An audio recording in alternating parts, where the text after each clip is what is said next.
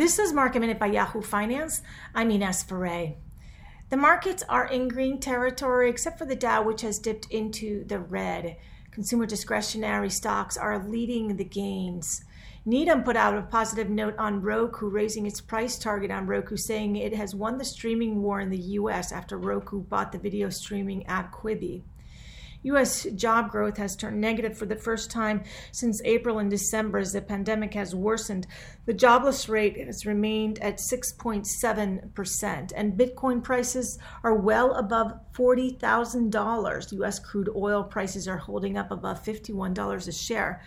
Tesla is now with a market cap of over $800 billion, the stock at new highs, up more than 7%. Elon Musk is now the richest man in the world, above Jeff Bezos. For more market minute news, head to yahoofinance.com.